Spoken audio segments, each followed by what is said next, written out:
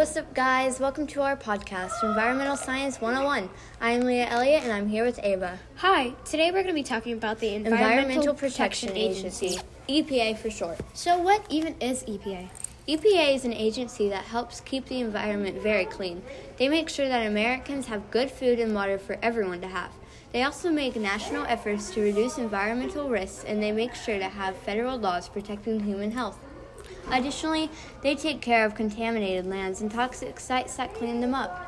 They sound amazing. They were founded on December 2nd, 1970 by President Richard Nixon. They started it because there were so many concerns about the bad city air, natural areas covered in trash, and urban water supplies that were not up to standards. Well, close. The real reason is that when it started is when Rachel Carson released the book Silent Spring on September 27th, 1962. The book highlighted the pollution in the United States. Then, what you said. Everyone started noticing the issues, and then boom, EPA is born.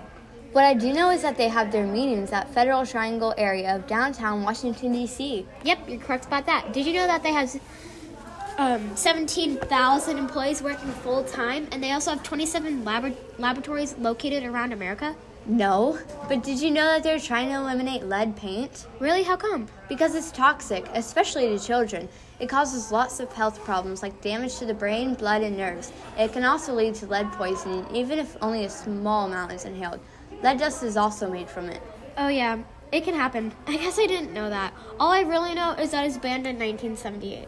Yeah, and lead dust can't be seen, and it is the most common source of lead poisoning. Did you know that if you paint over lead paint, it actually forms a barrier against the toxins in the lead paint, and it doesn't make it that bad? I didn't know that. Now you do. Anyways, now into commercial break. More doing chores for mom parole?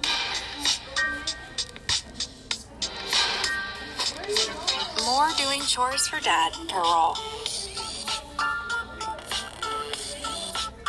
More earning something you love parole.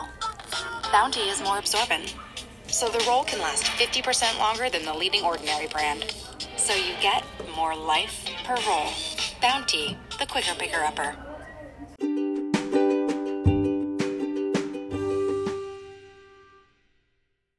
And we're back. We've gathered some people to do interviews with us. Our first person we're asking is Andrew. Hi, how are you? I'm good. What question do you have for me? What do you do to celebrate Earth Day? I pick up trash with my family. We go to the ditch and just pick up some trash. Cool. Now, on to our next person. Hi, Ms. Stoll. How are you? I'm great. Good. Here's a question for you. What can we do about the challenges facing our planet? I think we can be a little bit more conscious about our everyday decisions. Sometimes it's not about a whole global approach, but it kind of boils down to locally what can we do. So being conscious of how much water we use and where we throw trash away and what we recycle and how we intake things.